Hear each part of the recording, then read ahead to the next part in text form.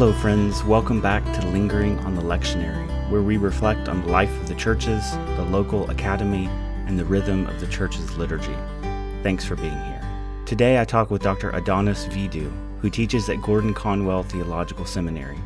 We talk about two of his recent books on Trinitarian theology, the theological implications of the divine missions, and the role of systematic theology in the life of the believer. Thanks for listening. Well, welcome, Adonis. Thank you for being here. Today we're going to discuss some of your recent work in systematic theology and the doctrine of the Trinity. But first, could you introduce yourself and tell us a bit about what you do and teach at Gordon Conwell? Hey, Chad. Thanks for having me on your podcast.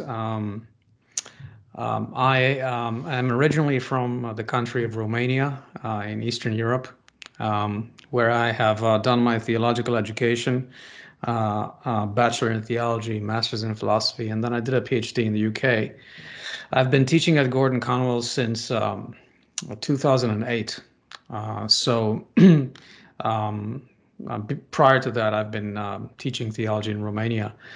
And my work at Gordon Conwell focuses on theology. So I'm a professor of theology at Gordon Conwell, and I also teach theological hermeneutics, which has to do a little bit with my background and my doctoral work in the UK.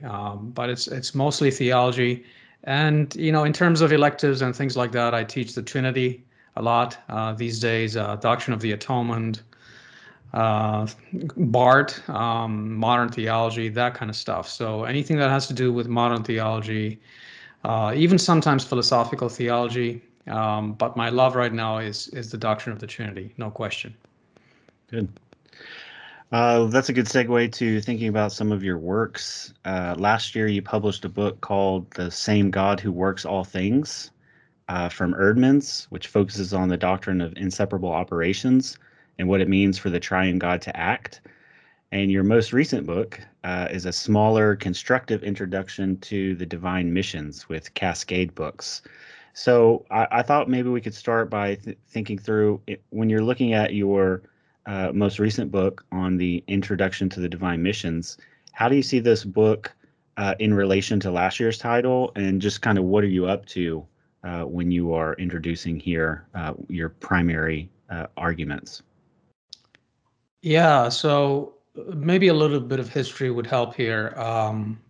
My editor at Eerdmans was Michael Thompson, and Michael, this was when Michael was at Eerdmans. He's now at Wipf & Stock, and Michael was the one who sort of ushered me in with the project on inseparable operation at Eerdmans, the same God who works all things. And from the very beginning, he was like, could we also pitch this to a kind of a broader audience, to have a more of an introductory, shorter book that kind of conveys the same ideas, but it does it in a more accessible kind of way.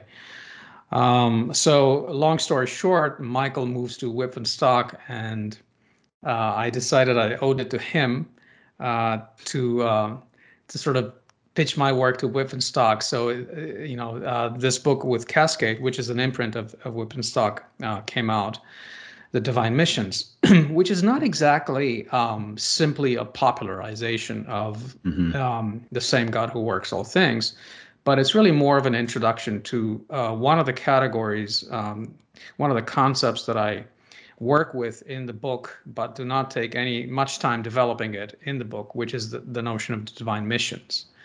And as I was reading, as I was working on inseparable operations, I realized, wait a minute, this is such a beautiful notion, such a powerful tool to have in the theologian's toolbox, and it's so underappreciated and underexplored. And I thought, wouldn't it be great to do a shorter introduction to something like this? Mm-hmm. So that's how this book came out, and then the category of mission is in my larger Eerdmans book, but it's not developed. So what I wanted to do is I did not want to write a monograph, another monograph, a thick book on the divine missions, but just to kind of whet people's appetites, do a little teaser, hopefully invite theologians maybe such as yourself or someone else to get deeper into this concept and perhaps write something much more substantive. That's really helpful, and in particular, that's one of the things as I was reading, having worked through your larger book and then work through the smaller book, getting the sense that it was not just a distillation, as you mentioned, a popular level distillation of the larger book, but taking one of the key ideas that you didn't have a chance to articulate fully in the other book, but was a big part of the argument, and then to kind of tease out some of those, or articulate some of those implications.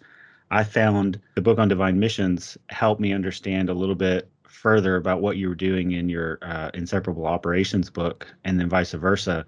Having read your book there, it helped me see what you were doing in the introduction to the divine missions. I think there's a nice relationship between those two books, for sure.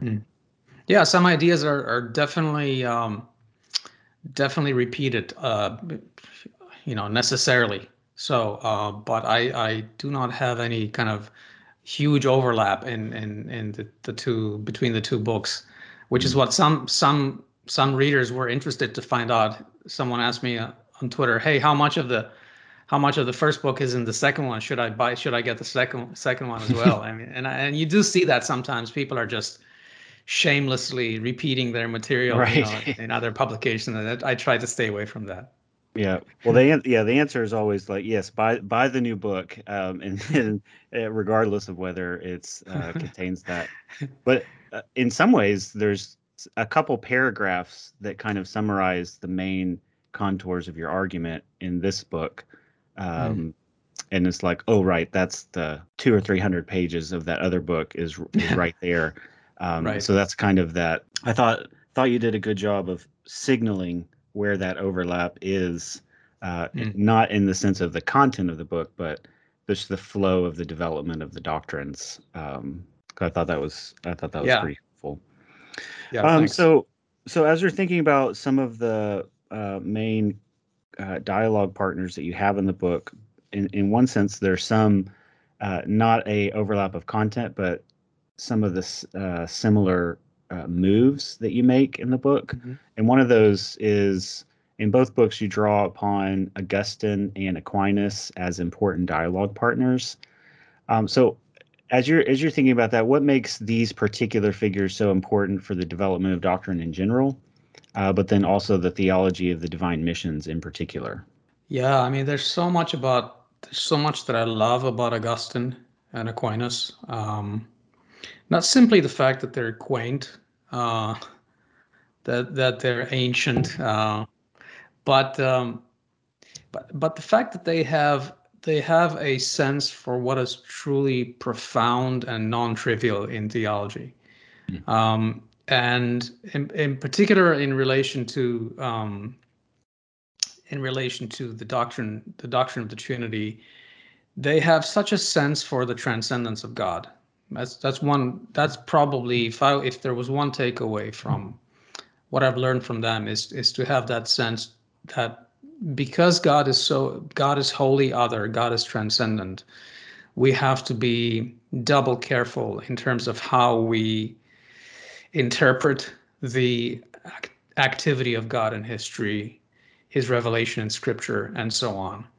Not everything not everything is as it seems at first blush sometimes. So just that alertness to the divine holiness and holy otherness, for me, was phenomenal to learn.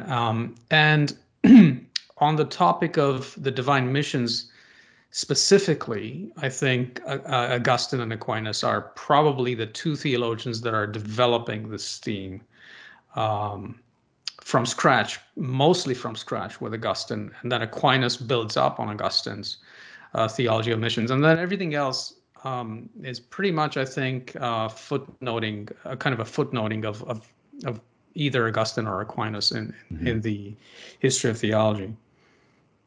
I can unpack that if you want a little more, but maybe as we go. Sure. In Sure. Yeah, conversation. Yeah. we can circle back around to that idea. Mhm. You mentioned a few times in your first book that Augustine, part of what Augustine is doing is debugging some of the Mhm. theological development, maybe of the Cappadocians or the East, and then Aquinas is picking up some unresolved Mm. tensions in Augustine's formulations. Would you say, Mhm. am I understanding you right in the way that you understand, kind of just generally the way you understand that development, like the idea of Yeah. debugging and kind of resolving tensions? Yeah, I think so. Yeah, I think so. I don't think Aquinas strays too far away from Augustine. Mm-hmm. I think there's definitely things that Augustine says that Aquinas would not and does not, but never too far. Never too Mm-hmm. far afield from that. I'm not sure if maybe debugging is. I'm not sure. I'm still happy with that word or not. Okay. But it may be fine. But I think that I mean, this is another thing that I maybe should have mentioned earlier. That one of the things that I really like about Augustine, um, and this shows up in Aquinas as well, is just how they both understand that theology is a spiritual undertaking. I mean, this is not the kind of knowledge that is simply theoretical knowledge, but it's the kind of knowledge that requires preparation. And I was just so amazed when every now and then in the doctrine of in the Trinity, which is what Augustine's book is called, he often says, if you don't understand this notion, if this seems like too difficult a notion for you, then go home and pray and Mm-hmm. fast, because these are not the kinds of things that are just immediately understood. And that's Right. the sense that I mentioned earlier, the sense of the divinity. And I think in our Western context, we just so easily naturalize theology. And we just think it's all about doing some good and whatnot, but we don't have that sense for something that lies beyond the horizon of what we're normally accustomed to. Mm-hmm. And this is what I think where the value of the classics resides, because it just shakes us, it defamiliarizes us with what we take for granted. Yeah, and there's kind of an ongoing conversation about resourcement and the drawing upon the great tradition. Um, and the caricature of that is sometimes that you're just repeating lines or regurgitating or just kind of bringing it to the surface and just hitting send tweet or something. But part of what you're doing and kind of a response to that is that it's not only a repeating of arguments or repristination of something outside of its the context in which it actually made sense, but Mhm. rather kind of a constructive drawing upon some of the content, of course, but also Mhm. making some of the same moves and adopting Mhm. a similar disposition, as you're kind of mentioning about the transcendence and awe of God. Um, Right. that's one of the things I really appreciated about your work. Uh, you articulate this specifically in your Inseparable Operations book, but it shows up here too. But the idea of kind of a theological humility that's required when you study the doctrine of the Trinity, but these specific as you delve deeper in.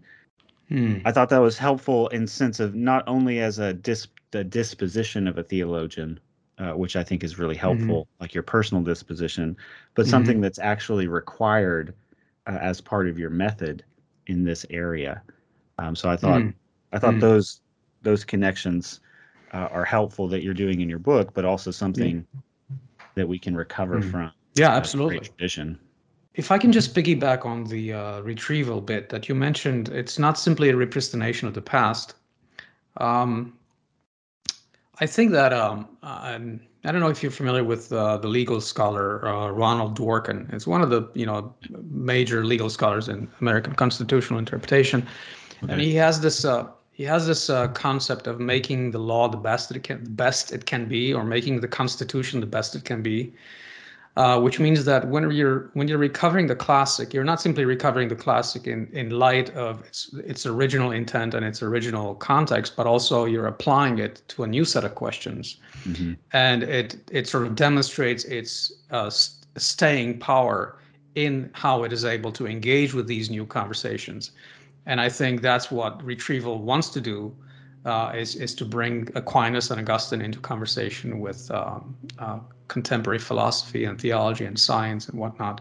Yeah, that's really helpful way to put that. As we kind of circle back around to kind of like the way that you develop your theology of divine missions in your book, you define, kind of as you start the book, you define missions in a few ways, but one of the ways you define a divine mission is the manifestation of a divine person in our world through union with a created thing or effect. So one of the things I wanted to ask you is how important is this specific definition for your unfolding of Trinitarian theologies? Or maybe another way to put it is what might need modification or go wrong if you define mission differently or more broadly? Like if you just thought of missions as some of the operations or the actions. So what do you think is at stake in that definition, and how does that kind of relate to your project? Right, which is, I mean, that way of understanding missions as action, I think, is the kind of the default popular understanding of when people hear the word mission, the mission of the Son, they typically think in terms of what the Son does. So the mission of the Son is to preach the good news to the poor. The mission of the Son is to die, and so on and so forth, right? And sure, that is connected to the mission of the Son, but I wanted to put my finger on something that goes a lot deeper than the kinds of things that the Son does, and that is who the Son is. If I could reformulate the kinds of things, more than the kinds of things that Christ does, and I wanted to get at who Christ is. And I think that's what the concept of notion is really articulating. And this definition, the manifestation of a divine person in our world through union with a created thing or effect, is trying to get at that. And the idea here is that simply a mission is, to use Rahner's terminology, a self-communication of a divine person, a self-giving, a self-gifting of a divine person to a particular created reality, to a particular created thing. In other words, as opposed to a theophany, for example, where God may manifest himself through, say, the burning bush, or through the three men that appear to Abraham at Mamre. A mission is much more than just a signaling, a manifestation, a pointer to God. A mission is a self-giving, is a permanent giving of one divine person, a union in that sense with a given reality. So what I try to do in the book is to say that in the mission of the Son, we have a permanent union between the one who comes from the Father as begotten Word and the human nature of Jesus Christ. And then we have the mission of the Holy Spirit, which is the invisible mission of the Holy Spirit, where we have a permanent union between the Holy Spirit and the person with whom the Holy Spirit is united. That is, the person whom the Spirit baptizes into the body of Christ. And that's what's unique about the notion of mission, that it's permanent. It's not simply a temporary empowerment or presence, but a permanent presence. So that's why I think the mission of Christ continues in heaven. The mission of Christ continues in the beatific vision, because the Son is still united to his human nature in heaven, and therefore it's a mission that never ends. So what might change? I mean, what are we? What do we lose if we don't observe this distinction? Well, I think the first thing we would lose is we will not be able to make sense of the uniqueness of what we have in Jesus Christ. If a mission is just another set of operations, well, God has been active in the Old Testament as well. But as Paul says in Galatians 4, now in the fullness of time, right? He has revealed himself. He has given himself. God has given himself to us in the person of his son. So I think absent this distinction between missions and operations, we wouldn't be able to secure the supremacy, I think, of Christianity. Right. On the one hand, the New Testament does deepen our knowledge of Yahweh. And on the other, even though the Spirit might be at work in other religions, and I'm using this, I'm using the category of common grace, a very, very acceptable theological category, where, yeah, we can say that God is at work wherever truth is found, wherever goodness is embodied in the world. But I want to say there's something qualitatively different between, say, a Buddhist who does a good thing, or between, say, a Muslim who understands that God exists and therefore, through common grace has a share in the truth of God, and a Christian who is indwelt by the whole Trinity. So what I try to do in the book is to say, without this distinction, we're not really able to articulate very well the supremacy of Christianity, because God is at work anywhere in the world. I mean, everywhere in the world. But in Christianity and in those people, those persons who are indwelt by the Trinity, He is united to those persons. So that's maybe I went a little bit too fast here, but Oh no, that's I great. think there's a lot of there's a lot that's at stake, I think, in articulating this distinction. Mm-hmm. Yeah, that's excellent. I have a few things jotted down here as an example of the way that you unfold a theology of divine missions. Kind of helped clarify some things for me. Sometimes when I phrase these questions of like, some people have a difficulty distinguishing, mission and operation. It was like, that's just a way of self-confession. It was like, oh yeah, this has been blurred for me. And so thinking about the way that you defined it, I'd say this is the book as a whole is helping me, helping clarify and give a extended illustration of how important thinking about the nature of like causes or causality, but then also the nature of created effects that you mentioned in your first book. It really came to life and implication in this book, but also thinking about the uniqueness of the incarnation, kind of clarifying what we mean when we say theophany in the Old Testament, and then the visible and invisible missions of the Son and Spirit, and then how that also relates to my own personal relationship with God, or the believer's relationship with the triune God, and then how that continues to flow out into the world.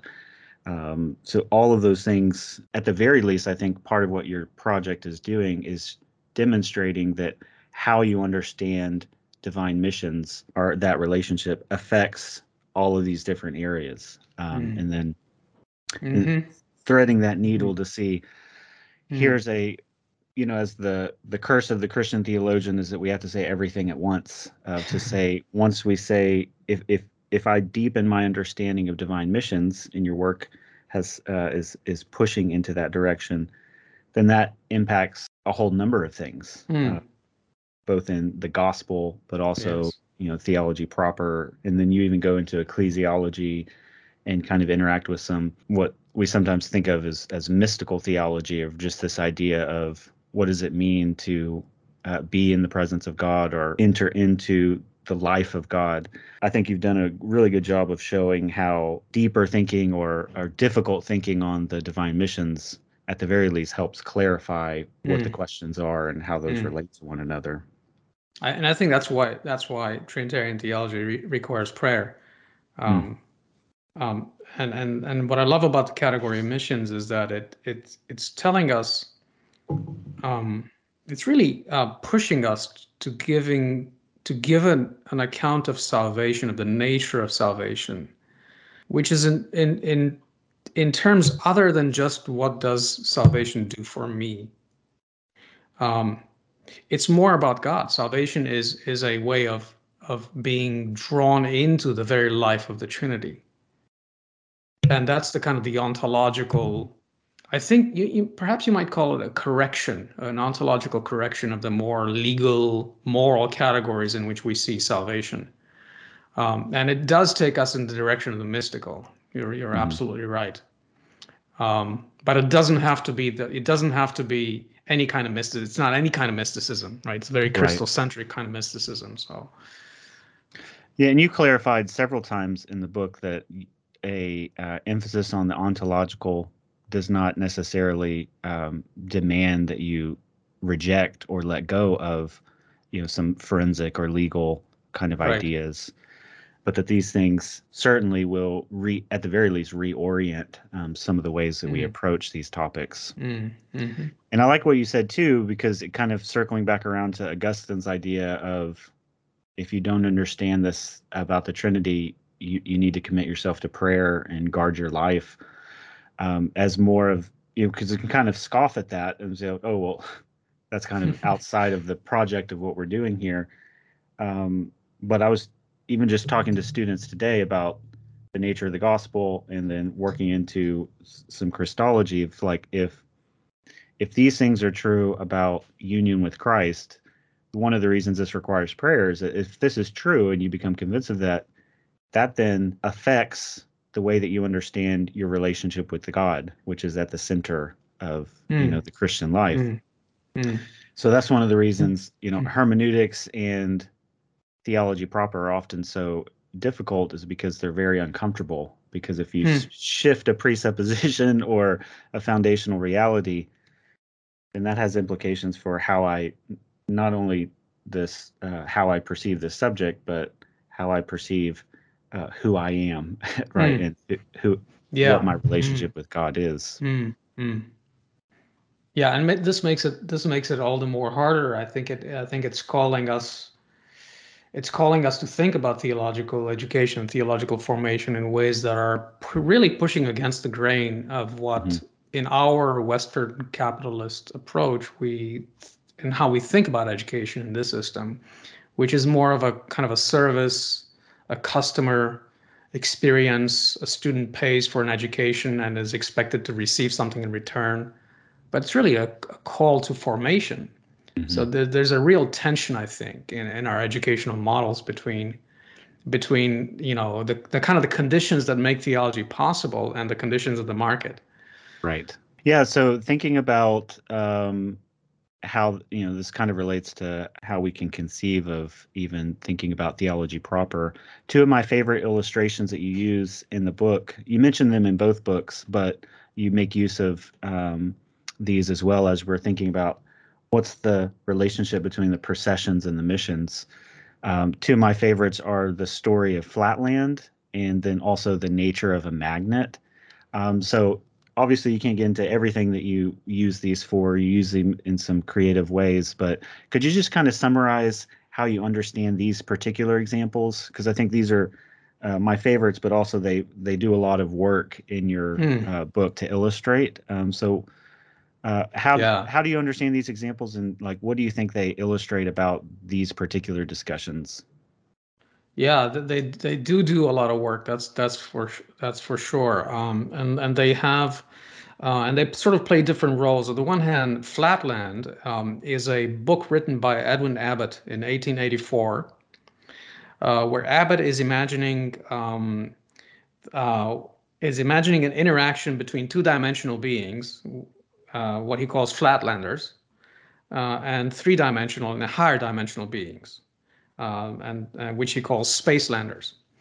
And and Abbott says, imagine yourself being a two-dimensional reality and not having any sense of another dimension. And imagine what happens when a three-dimensional reality, such as a sphere, is passing through your world. And it's, obviously, as we know, it creates an impression on your world, which looks like a circle. In your world, the sphere is not going to be a sphere, it's going to be a circle.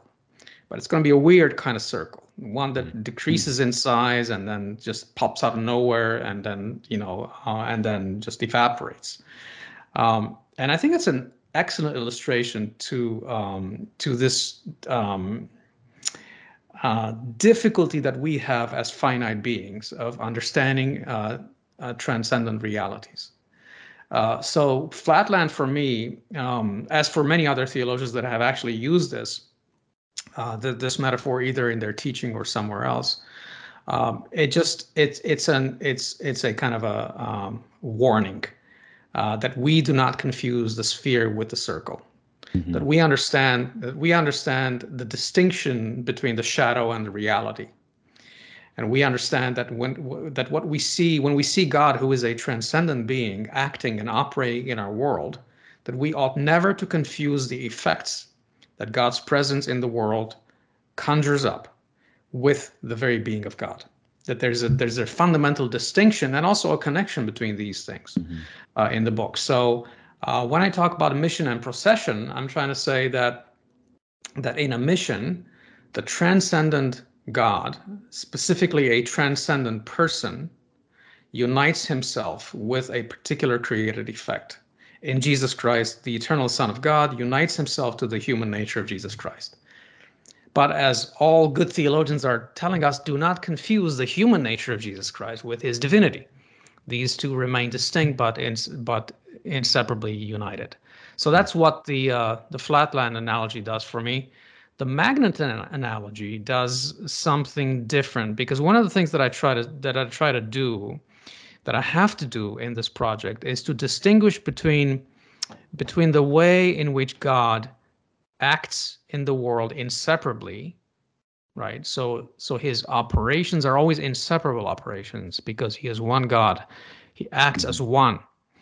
But, and this is a really important distinction, in the mission, we do not just have the inseparable Trinity, but in a mission, only one divine person is given to us, or given to us specifically as that divine person, right? So I think the analogy of magnet helps me get to that. So, for example, when you take a magnet and then you allow the magnet to attract a paper clip, it's the whole magnet, analogically to the whole Trinity, which attracts the paperclip. You can read here the human nature of Jesus Christ. And nevertheless, the paperclip unites itself, or is united specifically to one pole of the magnet, not simply to the whole magnet, but to one pole of the magnet.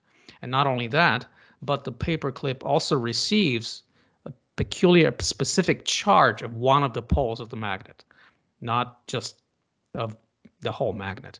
So it helps us to see how it's not sort of contradictory to say that the whole Trinity attracts and creates and attracts the humanity of Christ, but only the Son specifically is united to it, or clothed with it, as Cyril likes to say, Cyril of Hmm. Alexandria. So that's what these metaphors do for me. Yeah, those it's very helpful because you use them as illustrations a few times and develop it, and then kind of circle back around to kind of it helps, I think, clarify some of the abstract technical discussions Mm. as and kind of brings it back around. So with those kind of categories, I appreciate you kind of summarizing those illustrations. Like when we're thinking about um, a biblical text like Matthew 3 and the baptism of Jesus, Mm. one of the things I think the circle analogy of a sphere versus a circle, and what Mm-hmm. would allow a flatlander to understand why this is not just a malfunctioning circle that's doing different things, but it's like either space person, I'm getting the story wrong, but the space person would need to take them into the different dimension and then see so that they could see it or behold it, Right. or verbal revelation Verbally.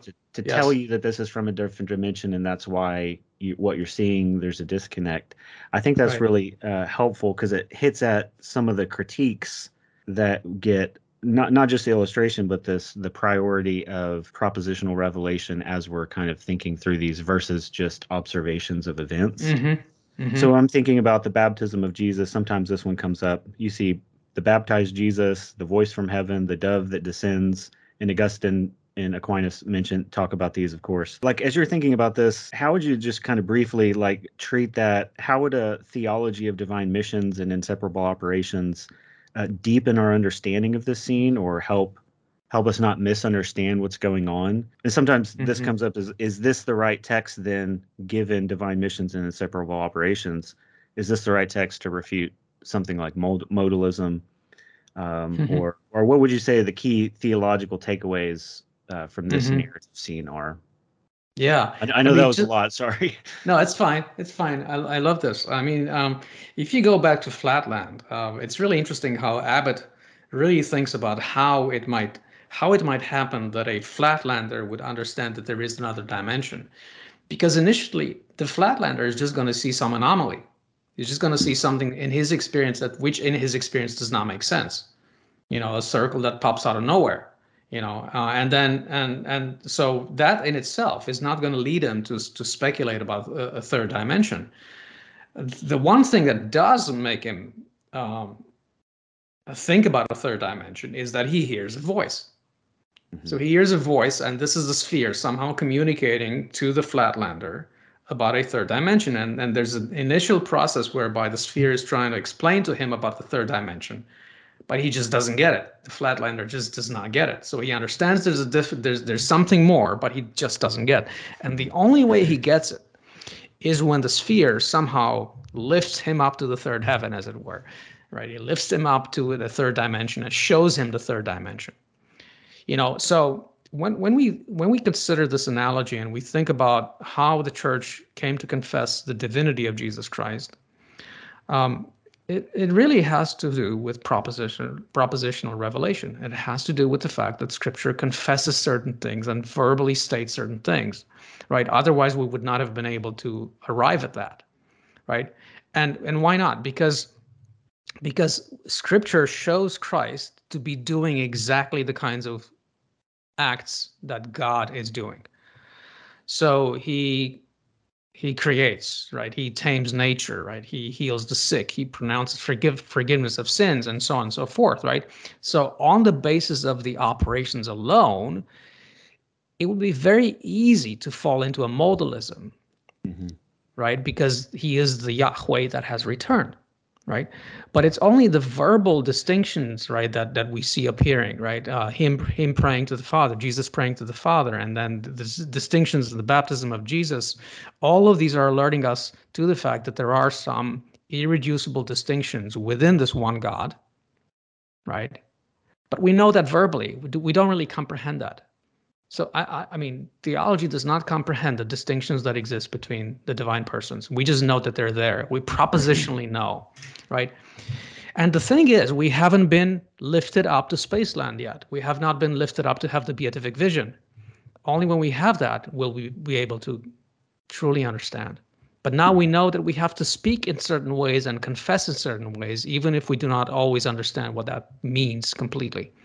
Yeah, I think I like to think about this the importance of verbal revelation in biblical theology when we're thinking about interpreting events like the Mm. Exodus or what, because these events are capable of multiple interpretations. And so Hmm. thinking about how does the author portray this event and that kind of norming my interpretation of that event. And so I Mm. think that's important for biblical theology, but you've helped me see that this is also important for like systematic theology as we're thinking through uh, interpreting the actions of God apart Yes. from verbal revelation will could lead us into quite a number of different formulations. So thinking Yeah. about Hmm. in this scene, modalism would be ruled out by the Son's specific statements, in the Gospels, for example, or the commitment to monotheism, rather than a just a simple observation of Hmm. divine works.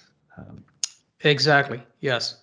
Yeah. I mean, even though we appear to have some kind of distinction between the works, we have other texts in Scripture where the Son only does what he sees the Father doing, and Christ confessing that the Father is the one doing these works. That is specifically the works that He's doing.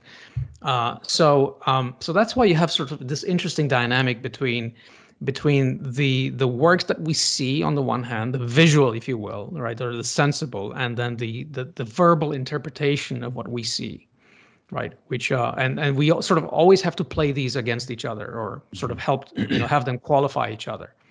Well, as we were thinking about seeing, one of your last major discussions here is on the beatific vision, Mm. thinking about the uh, the way in which we see the divine missions. I like the you're drawing on this distinction between a life of grace and a life of glory on this pilgrimage we see through a glass darkly as I love the phrase wayfarers on the way versus comprehensors, those who see it and behold it.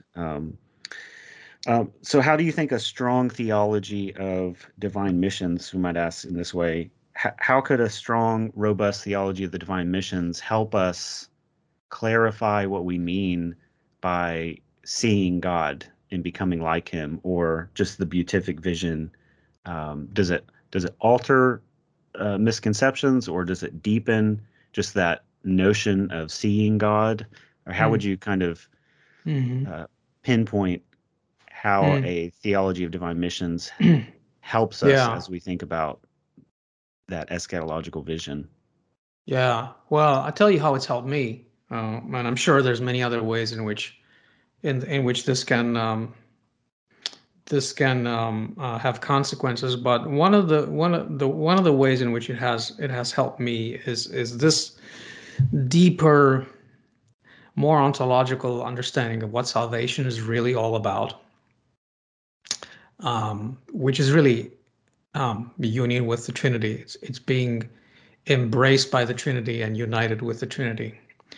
Jesus says in John 14:23, if you love me, you will obey me, and my Father will love you, and we will come to make our home with you. This is what I think salvation is ultimately about. So then heaven, what is heaven ultimately about? Heaven, I think, is ultimately about the enjoyment of God. Right? That's what's going to satisfy our hearts. And one of the ways in which this has helped me is that it sort of helped me second guess some of these visions of heaven and images of heaven that I was influenced by and that I see a lot in the literature. So, for example, let me just give you some examples. Someone said that what we'll do in heaven is we will be learning each other's languages, like all the languages in the world. We're going to spend an eternity, learning all these languages because all these languages are beautiful and all that, and cultures are beautiful and so on. And said, yeah, okay, I mean, I can see the point of that, and I agree that all cultures are beautiful. But really, in heaven, we're going to be contemplating God. I mean, that's the primary thing. That's the primary reality we're sort of longing for, not learning Romanian Right. or German or Russian or something else, but contemplating God. Someone else says, well, in heaven, work has to continue in heaven because work is honorable and therefore work has to continue in heaven. So I was in this conversation with some scientists, and we have a Boston area Templeton Conversation of Theology and Science. Someone says, well, I would like the work of physicists, for example, to continue in heaven. And someone said, well, what would be the point of that? You can just go ask God about whatever theory in physics you have questions about. So what's the point of the ongoing work of a physicist, for example, in heaven? So it just made me realize, wait a minute, we have such a small view of heaven when we think that it's going to be just more of the same, but perhaps much more in a much more exquisite kind of excellent kind of way. Yeah. So it's the fact that the missions, right, an approach through the missions, helps us understand how the Christian life, I think, is all about building capacity for heaven, preparing oneself for heaven. And I'm still working out, how to best understand this in terms of the Christian life. But I want to see there's a continuity between the life of grace and the life of glory. And the continuity is exactly this. Even in the life of grace, we still have the Trinity, but we have not been completely transformed, right? And transfigured by the Trinity, which is what is going to happen in the life of glory. So, can we reaffirm the centrality of God, the centrality of the enjoyment of God, the Trinitarian God, for salvation and for the eschaton? And I would love to see that happen. That's where I am right now. Yeah. Yeah, that's a good word, a good reorienting word and it's a nice place to end your book as well, as you're thinking about the shift towards the shape of our future hope in that regard. So just kind of respecting our time here, if I'm a pastor or maybe a professor in a different discipline. What encouragement might you give someone for digging deep into Trinitarian theology? Beyond maybe learning the formulations and learning some good ways to talk about this. But if I'm doing academic work in a different discipline, or just a pastor trying to do the work of pastoring day in, day out, how can this sometimes difficult and technical loci impact ministry in the churches? Oh wow, this is such a good question, such a broad question at the same time, because you're raising this issue of the relevance of Trinitarian theology for the broader church. Mm-hmm. And this is a Cinderella. I mean, it's a Cinderella in so many of our evangelical churches. We touch on the Trinity Sunday, maybe. Now we have to preach on the Trinity because it's Trinity Mm-hmm. Sunday, and roll our eyes and whatnot. Yeah. Maybe not. Okay, nobody's rolling their eyes, but but it's still it doesn't come natural. And I think it doesn't come natural because in one sense it's hard. I mean, it is difficult conceptual clarifications. But for me, if you don't try to wrestle with these things, it's so easy to become either a functional tritheist or a functional modalist, with all kinds of distortions, right, resulting from that.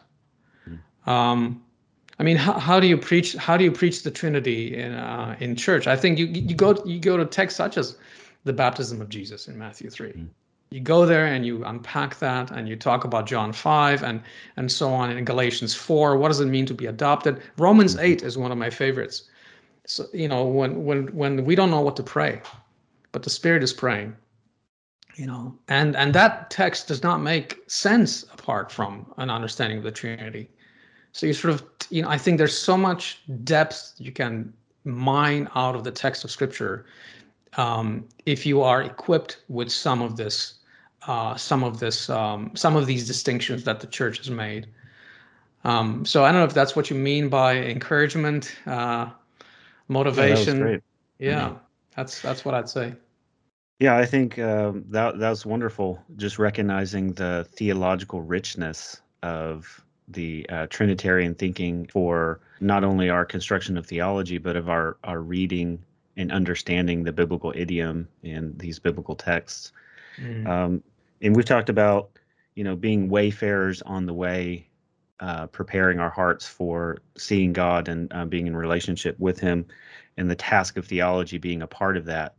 And so I would say, for sure, the last couple years, your work on the Trinity, inseparable operations, and divine mission has certainly helped me as I've been pilgriming along the way in this area. So I really appreciate you talking to us today and your work.